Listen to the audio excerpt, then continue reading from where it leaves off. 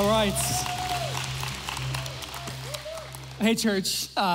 Good morning for 2 more seconds. It's officially the afternoon. Hey, so glad you guys are here today, and I'm so glad to be here. Coming back to Albuquerque is a really special thing for me. I got up here the 8:30 service and was just weirdly emotional. I don't know what happened to me. I'm keeping it together now. That's good. And but man, I love coming back to Albuquerque. I love being home. I've not been here for 11 months, and I think that's the longest stretch I've ever gone without green chili. And it was really just difficult, and I miss that maybe as much as my family. It's funny, when I was in the airport, the first thing I did, I hadn't even left the Sunport, and I called Dion's, and I ordered a Duke City pizza for pickup. And I just felt God. I felt his presence, and I've already had a Blake's burrito. I've already been to Sawmill, had a green chili cheeseburger. It's been real, you guys know. And hey, if you're newer to Citizen Church over the last couple of years, you may have very little to no context for who I am, you know? So the whole time you're watching these videos, you're like, who is this guy? And you're elbowing your neighbor like, does he even go here? And I don't, but I did for a really long time. I was here when I was 3 days old, was my first day as a part of this church. And I was here until I was 31 years old, and then we moved in the very beginning of last year, the very beginning of 2021. And so in so many ways, Albuquerque's still home. I left the airport, I hopped in the car and started driving, and you just kick back into autopilot. It feels like you never left. And so I love this city so much. I love this church so much. You guys are still family, I think, in so many ways. And you know, one of the things I wanted just to say, I wanted to give a little bit of honor real quick to both my dad and my mom, Dustin and Mandy. And you know, my dad has been in this city now for 40 plus years. They made plans when they were young to be here for 1 year, and God was like, I got some different plans for you. And 40 plus years later, they're still here working in this church, helping to lead in so many various ways. And I know that everything that this church is doing now, it's been built on an incredible foundation. It's standing on very tall shoulders.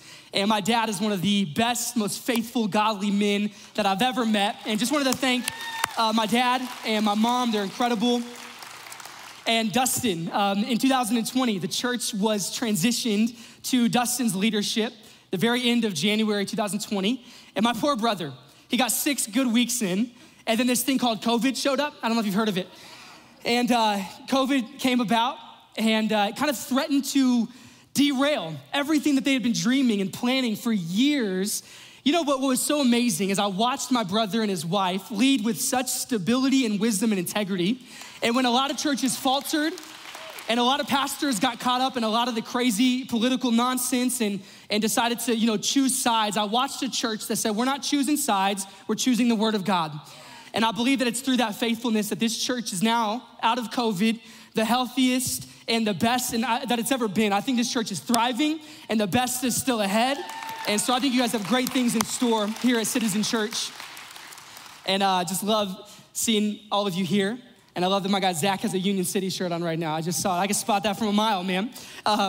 Hey, but it's just, again, such a privilege to be here. And it was funny when my brother called me months ago to ask me to preach. He said, hey, November 6th, would you want to preach?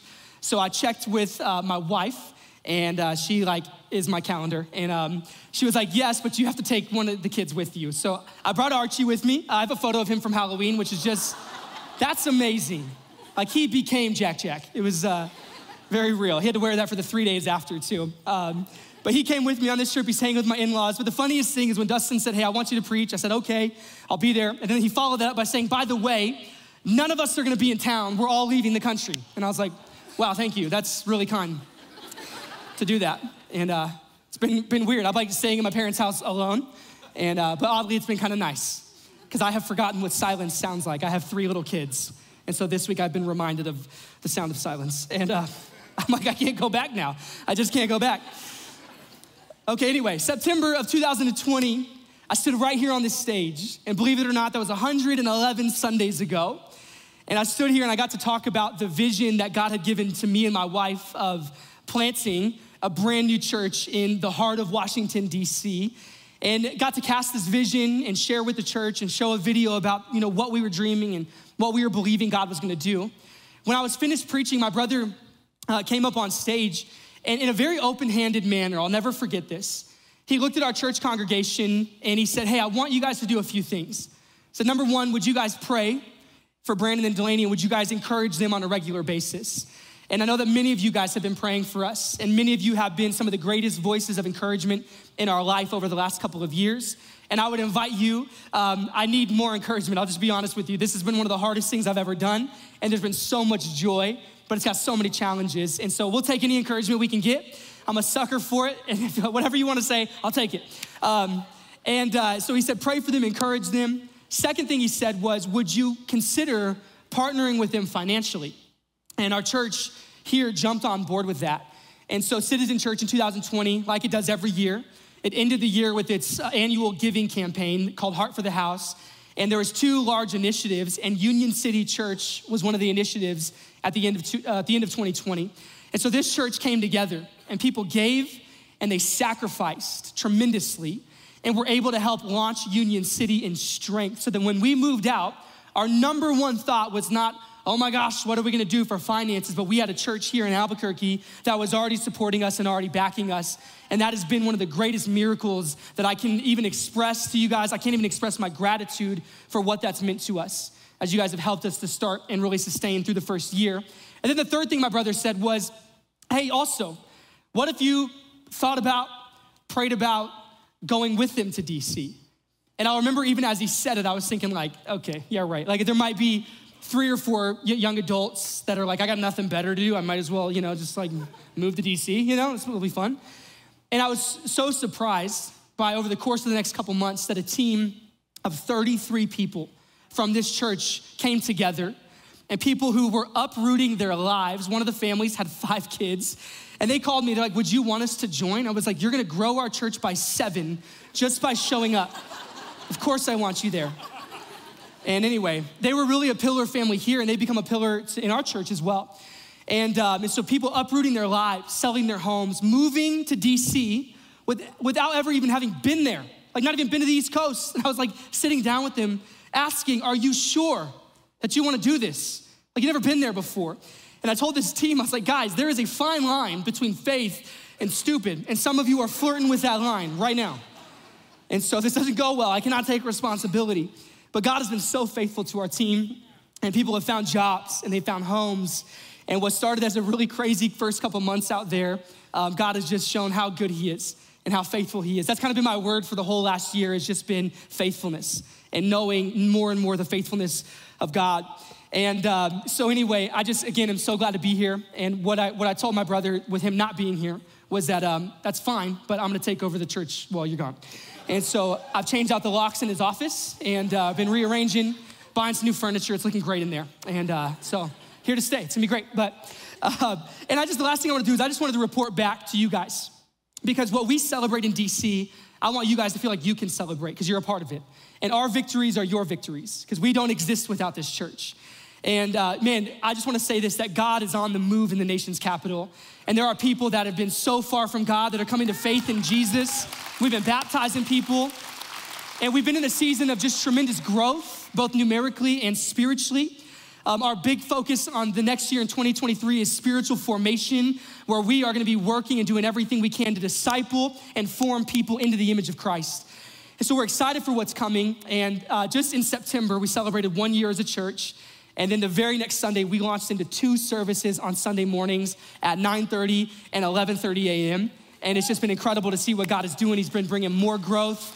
And so we're just feeling like we're in a fun season, full of so much joy. And our church is very young. I was telling somebody earlier, I feel like I'm back in when I was running the young adults ministry here. That's what our church feels like on Sundays. And I think the average age is about 27. And so we live in the second youngest city in the country though, so it kind of makes sense. But I am praying, if you wanna pray alongside me, we are praying for more gray hair in our church. And we need them to show up. And it's funny, God has a sense of humor. I was praying for gray hair, and then he started giving me gray hair. So you gotta pray with clarity. I said, God, I need other people that have gray hair, that are older. That would be great to bring them in and help our church just in so many ways. But I love what God is doing. So anyway, let's jump in here today. And I say this with all truth. My brother, I was talking to him last night on the phone, and he said, Brandon, he's kind of giving me the layout of all 3 services, and he said 11:30 is my favorite service to preach to. And I kid you not, God is my witness. He said, these people are rowdy. So I don't know, we'll see if it's true. Romans 12, there's a passage of scripture called the marks of a true believer. And this is a passage I read a long time ago, but about 10 years ago, it really struck me in particular. And I remember reading it and just having this moment reading through this passage thinking, man, this is incredible. What if believers could take these words and really begin to apply this to their life? That this is what it looks like to be marked as a follower of Jesus and marked by the Spirit of God. We actually did a series at our young adults ministry called Marked. And even at Union City, the very first sermon series we did right out of the gate after our launch Sunday last year was a series on this section of scripture. It means that much to me. And so today I want to talk about what it looks like to be marked. What does it mean to be a follower of Jesus that actually looks like Jesus? What a crazy and novel idea, right? Because right now, I think we're living in a day and an age where we can no longer afford to be Christians who don't look anything like Christ. I don't know if you're sensing the cultural moment that we're in our society and in our world, but right now, maybe more than ever, we need Christians to live lives that are distinctly different from the rest of the world. We've got to look different. We've got to stand out and stand in stark contrast to the rest of the world. No longer can we be Christians in name only. See, the word Christian literally means Christ-like, but there are a lot of Christians who look nothing like Christ. So the question for you today as I preach this message, and I don't want you thinking about your neighbor, I want you thinking about you. I want the Holy Spirit to open yourself up right now to the Holy Spirit, just to say, Holy Spirit, convict me through this word. Tell me what you need to tell me and teach me what you need to teach me. But here's Romans chapter 12, starting in verse 9. I'm gonna read the whole passage and then just focus on a really small portion of this. It says, love must be sincere. Hate what is evil and cling to what is good. Be devoted to one another in love. Honor one another above yourselves. Never be lacking in zeal, but keep your spiritual fervor serving the Lord. Be joyful in hope, patient in affliction, faithful in prayer. Share with the Lord's people who are in need and practice hospitality. Bless those who persecute you. Bless and do not curse. Rejoice with those who rejoice. Mourn with those who mourn.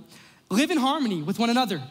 What a crazy idea, right? It just seems like that's impossible. Live in harmony with one another.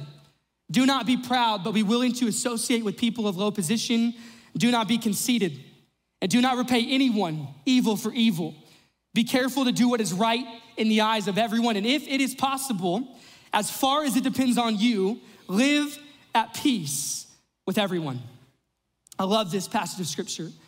And to be honest, I want to preach 100 messages about this right now, but in prepping for this, I had to really hone in on one particular area. And I want to look at 9 words in verse 9, simply this: hate what is evil and cling to what is good. Hate what is evil and cling to what is good. I don't know about you, but I grew up in a house that for whatever reason, we were not allowed to say the word hate. Did anybody grow up like this? Like you couldn't say hate in your home? Like there's a few of us, we have the same parents. And I don't know why this was. I remember being a little kid, I was riding in the back of the car and don't even remember the full scenario. I just know I said I hate, and it wasn't even directed at a person. It was directed at a thing. I said I hate this thing. And my dad turned around and he looked at me with those dad eyes right into my eyes and he said, Brandon, we do not say hate in this family. And that carried on for the rest of my time growing up in that house. Like middle school, high school, I'd be saying, Dad, I hate football practice. And I was like an 18-year-old, like, Brandon, we do not say hate in this house. I always roll my eyes, like I don't understand the rule, right? I don't like rules to begin with, and especially if I don't understand them. And so I'm like, I don't get it.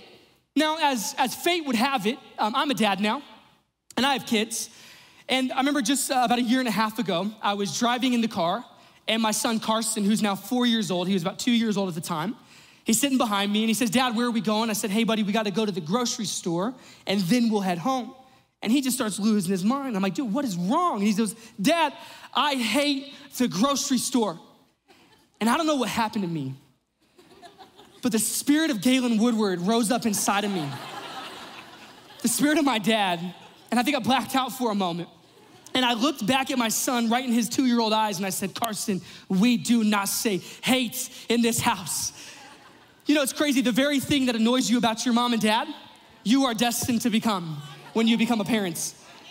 The funniest thing is, to this day, if you say hate in front of my 4-year-old, you will be immediately scolded, expected to apologize right on the spot. And there's nothing more defeating than being morally policed by a 4-year-old, if you've ever experienced that before.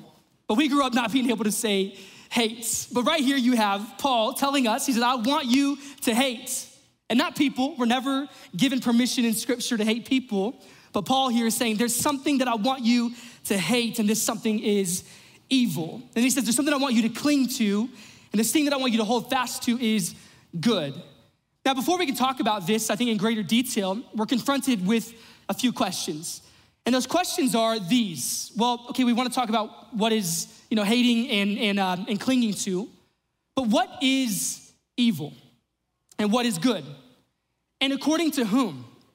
All right, who gets to decide what is evil and what is good?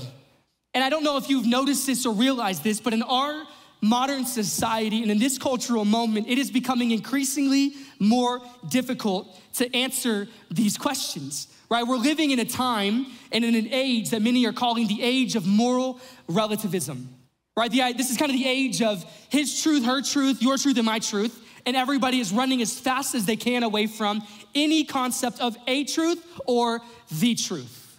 We live in an age of moral relativism. Now, we did not arrive here quickly as a society. This has been something that's been taking place as a result of unchecked ideas for the last 1,000 years. It's been picking up steam over the last 300 years, and then really, really picking up steam in our modern Western society in the last few decades. And so I can't take you on a 1,000-year deep dive, but I do want to do a little bit of a deep dive for a second. So I'm gonna invite you to come to school with me for about 7 minutes. Can we do that together? Okay, is that fine? All right, get on the bus, let's go. Okay. So where a lot of this stems from recently, I was just reading about this in an incredible book, and what the author talked about was most recently, this goes back to Darwinian materialism. So Darwin steps on the scene. Darwinism comes into full fruition. He's teaching this, he's sharing his writings, and really this began to become accepted and embraced by a lot of our modern society. And where we've landed as a result of Darwinian materialism is things like this, that within our societal framework, there is no more creator or creation. There's no sacred order to align your mind, your body, and your life to. There's no loving God. There's no design. There's a full loss of purpose. Right? That one thing that we share collectively as a human species, that we just have this sense that there's something greater out there. We begin to lose our sense of purpose. And ultimately what it becomes is the survival of the fittest and the propagation of our species. That's what life is. But if you were to ask somebody that ascribes to these kinds of things, well, what is the purpose of life? Well, they have to tell you, really, there's not a real purpose to it. We're just here. So while we're here, we may as well just try to help the human race just to continue. And that is ultimately the purpose of life. So really, based on these ideals, there is no transcendent truth that reigns above it all, and there's no baseline of morality that becomes the bedrock and the framework for us to ascribe to. It's just people and cultures trying to figure things out on their own and just trying to find a way to continue on. So then here's the deal. If there's no external thing or being that's telling us what is right and what is wrong, then what are 8 billion people on this earth left to conclude? Well, what you're gonna find is 8 billion people saying something like this: if there's no external being telling me what is right and wrong, then I will just decide for myself. And this is the time that we're living in. I'll just decide for me. Now, the problem with this is that this materialism, this moral relativism is the first step to a kind of moral anarchy. I'll illustrate it like this. How many of you guys love board games? Any board games, people in the house? Does anybody here love doing family game night? Let's just bring the family together over board games. I've never seen a family come together over board games. I've only ever seen families be torn apart from the inside out. I'll never get why people do that to bring the family together. I'm like, maybe if your family is overly unified, then you could play a board game and we could split up a little bit. But now imagine this for a second. You're playing a board game with your family, your friends. Maybe this has happened to you before. And the rules of the game are kind of muddy and unclear. Right, somebody just gets the game out quickly, starts throwing stuff together. You don't have the rule book, or they always say that same thing, like, let's just play and you'll get it as we go. And you're like, I never get it as we go. I'm lost. But the rules are muddy and unclear. What starts to happen? Well, people just start doing whatever they think is right. And the people who tend to cheat while they're playing board games, and you know who you are, they're just gonna start cheating even more, right? And then people are just gonna start making stuff up all along the way in this game, and they're not gonna be making things up that benefit you or the entire group. They're gonna make things up that benefit themselves and their current position in the game. And so here's what I'm getting at. When you remove the standard, you get chaos, right? We got a lot of NFL football going on today, this afternoon. Imagine if the referees today walked out to those 22 guys on the field, 22 of the largest men on planet Earth, and said, here's the football, and hey guys, there's no rules today. Just get the football in the end zone. That field suddenly becomes a UFC octagon, and there will be blood on that field, right? You get rid of the standard, and you invite chaos. And when you think about this has kind of been the problem since the very beginning. And by the very beginning, I mean like the very beginning. You go back to the Garden of Eden in Genesis, and this is the moment that through the temptation of the serpent, that Adam and Eve sinned, and what took place when they sinned? Chaos entered the world, right? Everything broke. So even the brokenness that we experience today, the evil that we see all around us today, the sin that affects each of us individually, the reason Jesus had to come is a result of what happened in the garden at that moment. But you ever thought about what the primal temptation was? The very first temptation that the enemy brought, the serpent brought to humanity was this. The primal temptation for humans was to redefine good and evil on their own terms. Essentially trying to seize autonomy from God and become their own lowercase g gods. That's what the temptation was. Did God really say, well, yeah, if we eat, we'll surely die? You're not surely gonna die. The reason God doesn't want you to do this is that you will become like God if you partake of this fruit. And the same thing is still happening today. There's an attempt in our society to define morality on our own terms. That we don't want God to define what is good and what is evil. We want to define what is good and what is evil for our own lives. We want to become our own gods. And maybe that's not a conscious thought for you, like, man, I want to be a God. But subconsciously, this is what we're doing. Anytime we push God out and we say, I make the rules, you are making yourself the God of your own life. And I don't know if you realize this. People make very poor gods, yourself included, right? So we do this to ourselves. So we are the first society, and I don't just mean America, I mean the modern Western world. This is hitting Australia, Canada, the United States, Europe, the modern world right now. We are the first society in the history of the world to attempt with no moral authority beyond the self. That is now the moral authority, you, how you think, how you feel. Pastor John Mark Comer said this. He said in the previous era, it was thought fitting to never deny God. In our era, it is thought fitting to never deny yourself. This is where we are. And I think the deeper you look under the layers of this, you begin to realize how strategic the enemy has been over the last 300 years. Because you begin to realize that if the enemy can get a society of people to become so obsessed with themselves, then why in the world would we ever dream that we would ever deny ourselves? And what this does is, what the enemy's doing is he's fracturing the fundamental call of Jesus toward his followers. Do you remember what that call was? If anybody would come after me, if anybody would follow me, they must deny themselves, take up their cross daily and follow me. But how in the world are you gonna deny yourself if you become obsessed with yourself? How are you gonna deny yourself if you have become your overall overarching moral sense of authority for your life? So we're not gonna deny ourselves the more we become occupied by ourselves. So as we wrap up this somewhat quick lesson on moral relativism, the conclusion is simply this. As Christians, which is most of us in this room, and I know not everybody in this room is a believer, but most of us sitting in this space right now as Christians, we are not moral relativists. Morality is not relative. It is not what you choose that it is. It is not what you think that it is. Morality comes from the Word of God. We don't find these ideas, we don't find truths about God from within ourselves, and we don't find it from any external influence other than the Word of God. That is where our morality comes from, and that is where our truth comes from. So a couple more things on this, and then I'll move on. I see many self-proclaimed Christians today that have what I would call a world-based theology rather than a word-based theology. So theology is the study of God, right? What you think of God based on what you know of God, that's your theology. It was A.W. Tozer who once said that what you think about when you think about God is the most important thing about you. So your theology is of utmost importance in your life. What do you think about when you think of God? So as Christians, if we want to gain a better and more robust theology, we want to discover God and gain an understanding of him, how do we do that? And to where do we go? Where do we look? Well, the answer is simple. We go where the church has gone for 2,000 years. We go to the scriptures.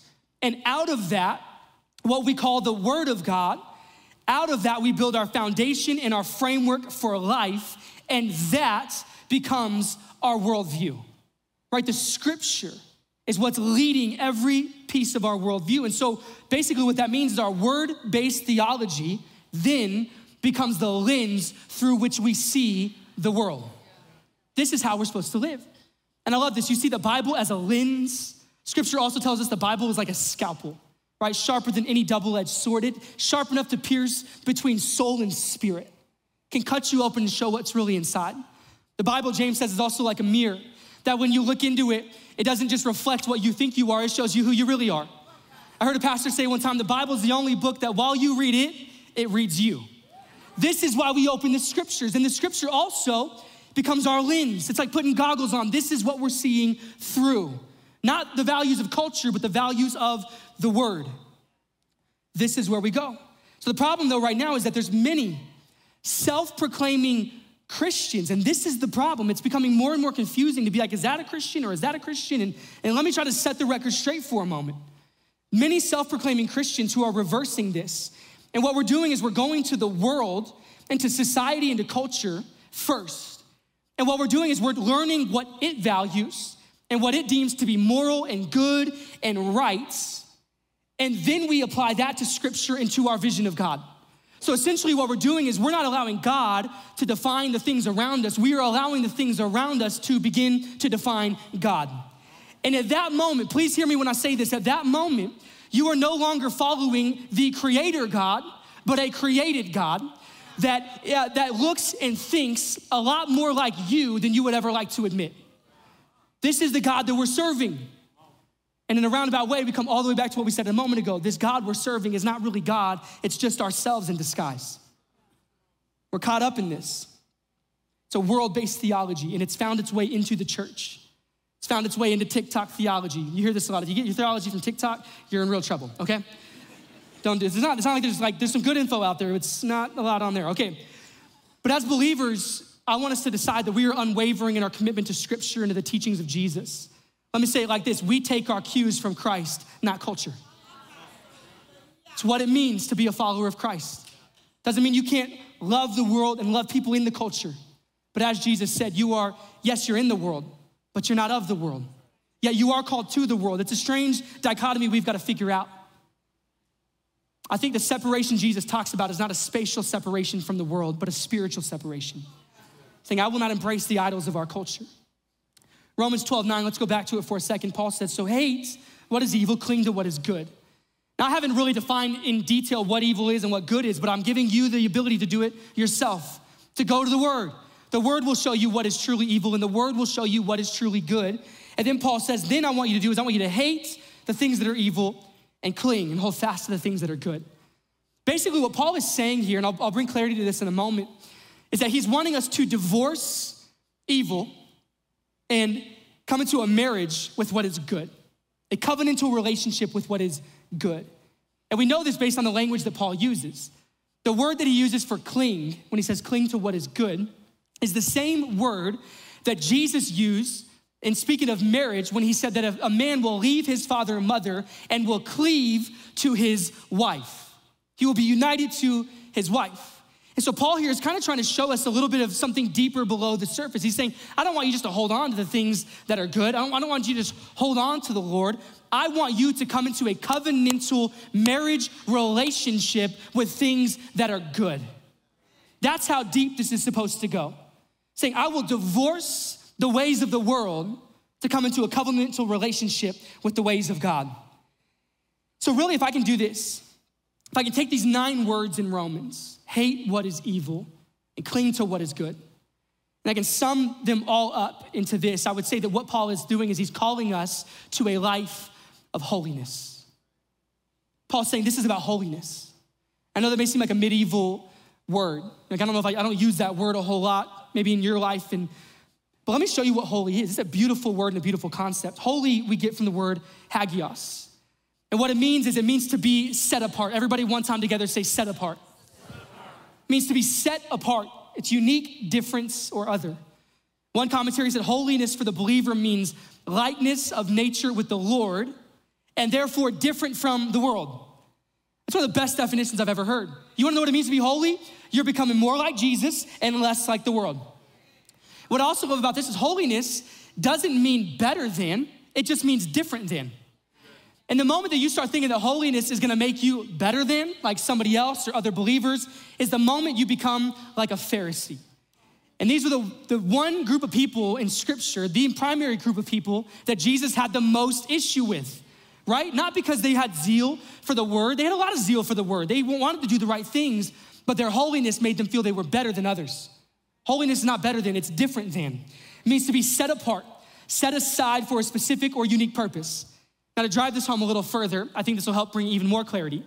In the Old Covenant, in the temple, in the Old Testament, in the temple, they had all kinds of holy activities. People had to wash before going in, but in the temple, they had holy objects, holy candlesticks, holy pots and pans.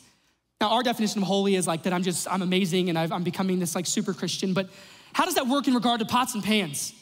Right, are these pots and pans that were just making more, greater moral decisions than the other pots and pans? And so they're like, these are holy pots and pans. No, basically, here's all it meant. Really, this is gonna help you for a second. All it meant was that the priest, the Levite, went and grabbed a couple of pots and pans from the pile, and he said, we're gonna use these in the temple for the purposes of God. So he took them and he set them apart, and he set them aside in the temple to be used for the glory and the purposes of God. That's what it means to be holy. Simply that you are being set apart or separated from the world and set aside, not to be forgotten, but to be used for the glory of God. So if you wanna be holy, all you say is, God, I'm gonna divorce the ways of the world, set myself apart, and set myself in position to be used by you.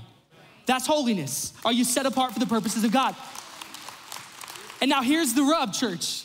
There's so many people who are desperate to be used by God, but the problem is this: many Christians are saved, but they're not set apart.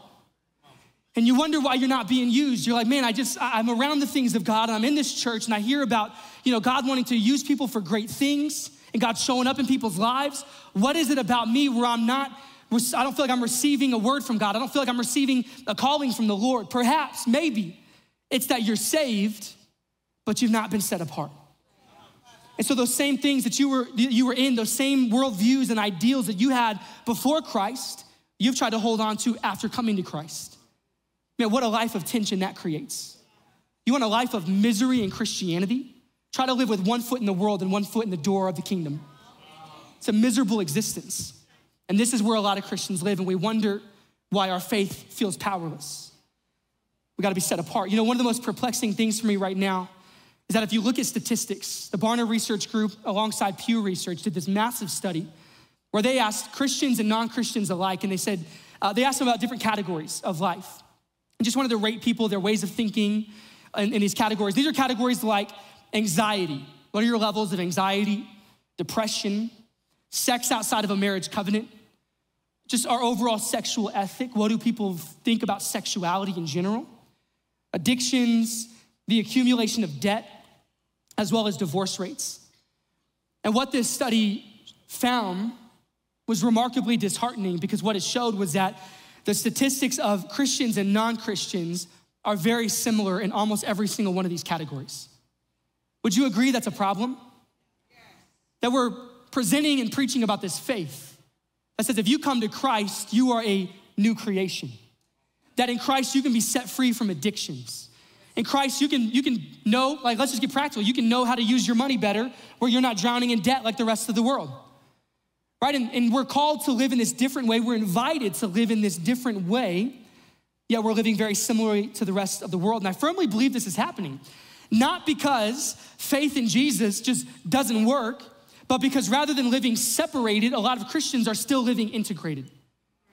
We have so intertwined our lives into the things of the world that we begin to look more like the world than we do like Christ. See, modern Christianity, I think, can almost be defined in many ways.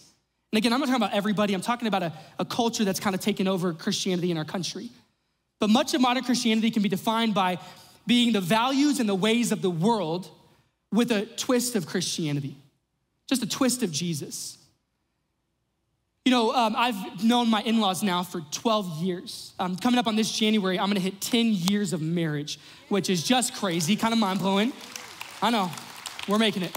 That's an eternity in Hollywood marriages, so we're doing great. And so I've been in this family now for about 12 years though, as I was dating my wife. And I remember when I was dating her, I was over at their house on a Sunday afternoon. And my in-laws, they do what they do almost every Sunday during football season. After church, they go home, they order Dion's Pizza, and they watch football, which is one of the most godly and spiritual things you can do. So you wanna be godly today, go home, get some pizza, watch football. And so my father-in-law, knowing that I'm just the boyfriend that will do anything to impress the family, he takes out the credit card, said, hey, I ordered pizza, I need you to go pick it up. And I'm like, yes, Captain, what else do you need? So he sent me out, and on my way out the door, he said, hey, I forgot to order my drink. He said, would you go and ask them to give me a large Diet Coke with just a shot of Dr. Pepper? I think he could tell that I was looking at him real weird for a second. And then I'll never forget how he followed up. He said, you know, I do that because I just wanna have a taste of the good stuff. Now, my father-in-law was here in the 830. I'm using him kind of as a negative illustration. It's dangerous ground to be walking on as a preacher and a son-in-law. That's okay to do when it comes to your soda choices, okay? I'm not here to knock on how you drink your soda. If you want a taste of Dr. Pepper, that's fine. I just would say the Dr. Pepper is better in general, so just drink that instead.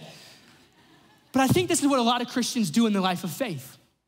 We fill ourselves up with the things of the world and the values of the world and the ways of our culture, so much to the point that we walk in here on Sundays and we just get a shot of Jesus or a shot of worship. We give ourselves just a taste of the good stuff. And what it does is it convinces us, just because we can taste a little bit of it, we convince ourselves that we're full of it.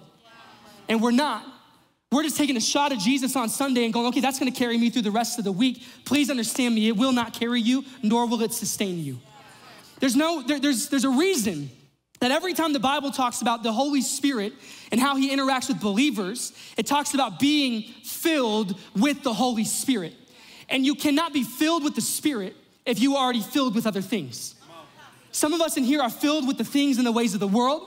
Some of us, if we just be honest for a second, we're so full of ourselves that there's no room for the Spirit of God. So what we've got to do is there's got to be an emptying out of ourselves before God before we're ever going to be filled by the things of God. So don't convince yourself that because I'm getting a taste of the good stuff, that you're actually full of the good stuff. You got to pour yourself out before God. Paul said, I'm being poured out like a drink offering before the Lord. We got to pour ourselves out. In partial allegiance to Christ, this is one of the most, I think, important things for you to hear right now. In partial allegiance to Christ, we do not end up with partial results. We end up with none. And I think we have a lot of Christians who are partially following Jesus and are very confused why they're getting none of the results of the promises of Jesus. Jesus said, this is an all or nothing kind of a thing. You come to me and deny your life. You have to be somebody that says, it is better for me to lose my life for him than to gain this world. I'm gonna lose my life for his sake. And so what happens is we have this faith that promises new life and power and freedom and hope and the fruit of the Holy Spirit. But it all begins to kind of feel like a sales scheme where we make these big promises, but it always fails to deliver. And I think that this is what an unbelieving world finds so unbelievable about Christianity right now. It's people that are looking at us and we're saying, oh, come to Jesus, he's everything, he'll change your life. And they're looking at us like, I don't think he's changed yours at all. You know, there's a verse in 1 Peter 3:15 that I've always loved, and it says this, always be prepared to give an answer to everyone who asks you to give a reason for the hope that you have. That's a great verse, right? Now, I think Peter's making an assumption here.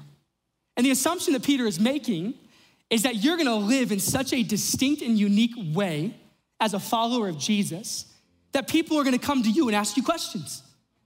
That the way that you grieve when you experience loss doesn't mean you can't grieve. The Bible never says don't grieve. It just says we do not grieve as those who do not have hope.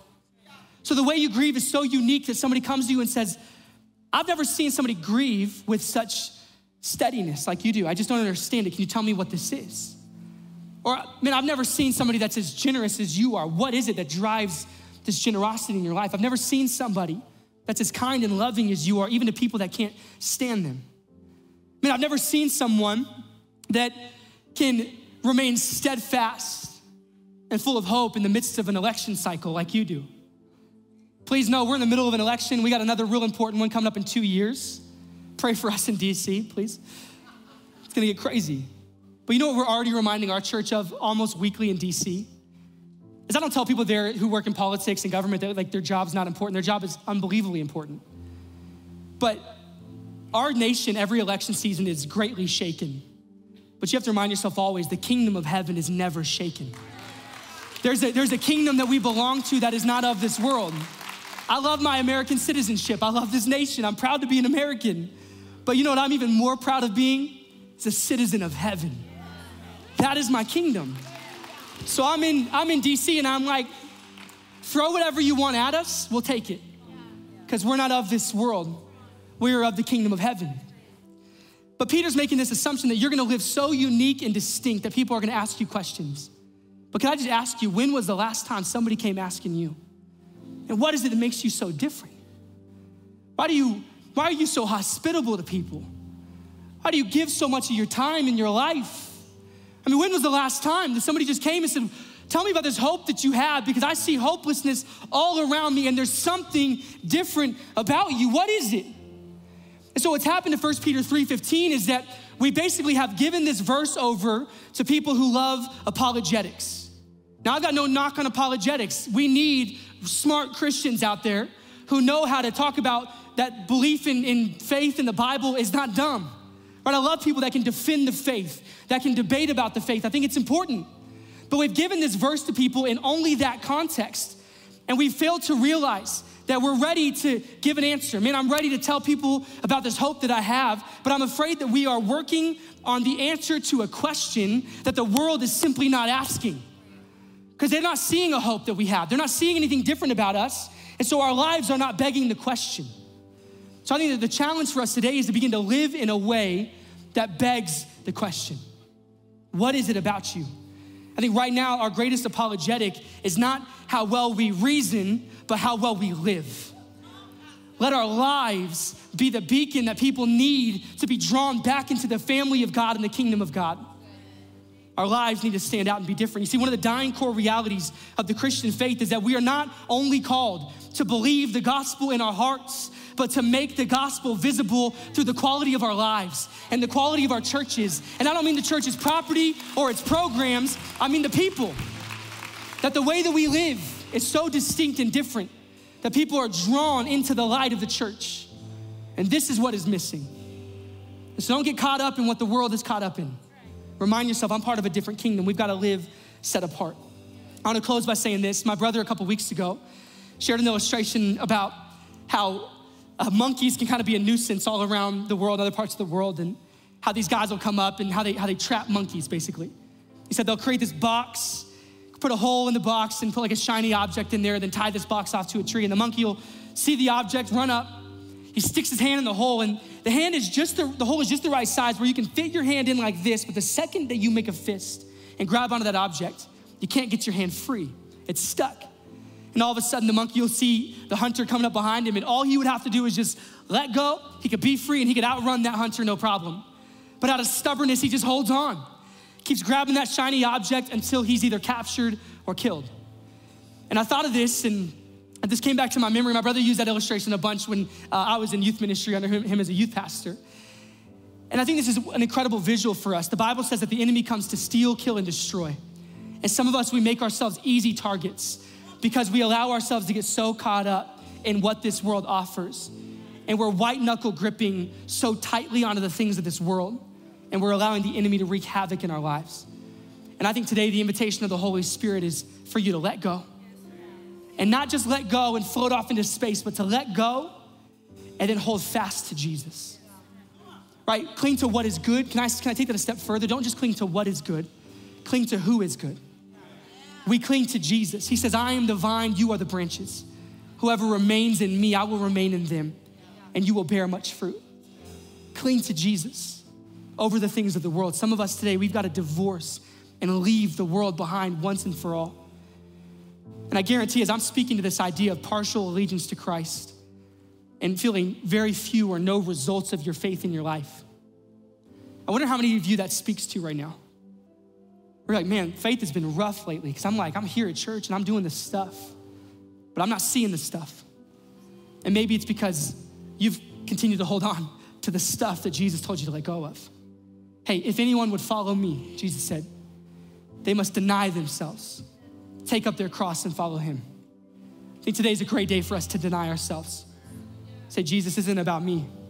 I've been so full of me and my ideas and the ways of the world, the idols of the world, but today I wanna pour myself out. If you guys would bow your heads, I wanna pray. And after I pray, I wanna do one more thing. I wanna read to you a passage from the scripture, but I've been praying before I ever preached today. I just was asking the Holy Spirit to just be stirring and convicting hearts. That you wouldn't be thinking about other people, but just yourself.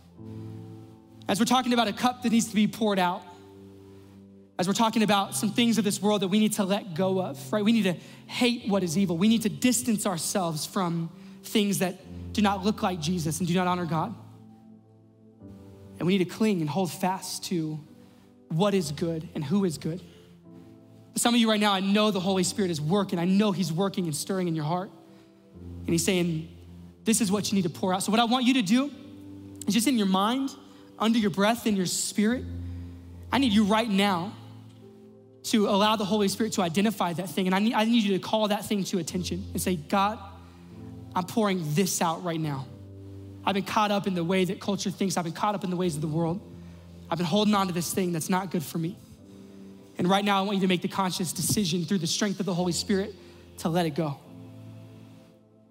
And as you do that, I want to imagine yourself turning from that thing and grabbing onto the hands of Christ that are already extended toward you, saying, hey, come and follow me into a new life. Let me pray for you. Heavenly Father, we just humbly come before you right now. And Holy Spirit, we invite you to come into this space. Would you stir in our hearts uniquely and individually right now? Lord, show us where we have been not living separated, but living integrated in the world. Show us where we are being discipled by the world more than we are being discipled by you, Christ. So right now, Lord, we repent.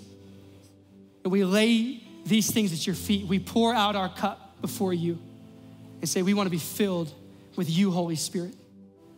And we let go of the world and we hold on to you. Like the famous hymn, we say, take the world and just give me Jesus. You're all we want, Lord. We hold fast to you. We love you, God. Stir up holiness in our hearts. We pray these things in Jesus' name. And the church said together, amen. Can we give God a hand clap of praise today? I want to finish with this. I was reading in Philippians last week, and Paul just had this greeting. He loved the Philippian church so much. And he had this greeting for the Philippians, and you can just see his love for them, his affection for them.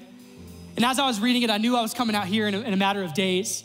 And this passage just gripped my heart for you, for this church. And I wanted to read this over to you so that you would just have a little bit of insight as to what I think about Citizen Church, what you guys mean to me, but also I want to read this kind of as a prayer and a blessing over this house and over you. So if you'd allow me to read this to you. And again, this is in regards to Citizen Church. As Paul says, he said, I thank my God every time I remember you. In all my prayers for all of you, I always pray with joy because of your partnership in the gospel from the first day until now. Being confident of this, that he who began a good work in you will carry it on to completion until the day of Christ Jesus. It is right for me to feel this way about all of you since I have you in my heart. And whether I am in chains or defending and confirming the gospel,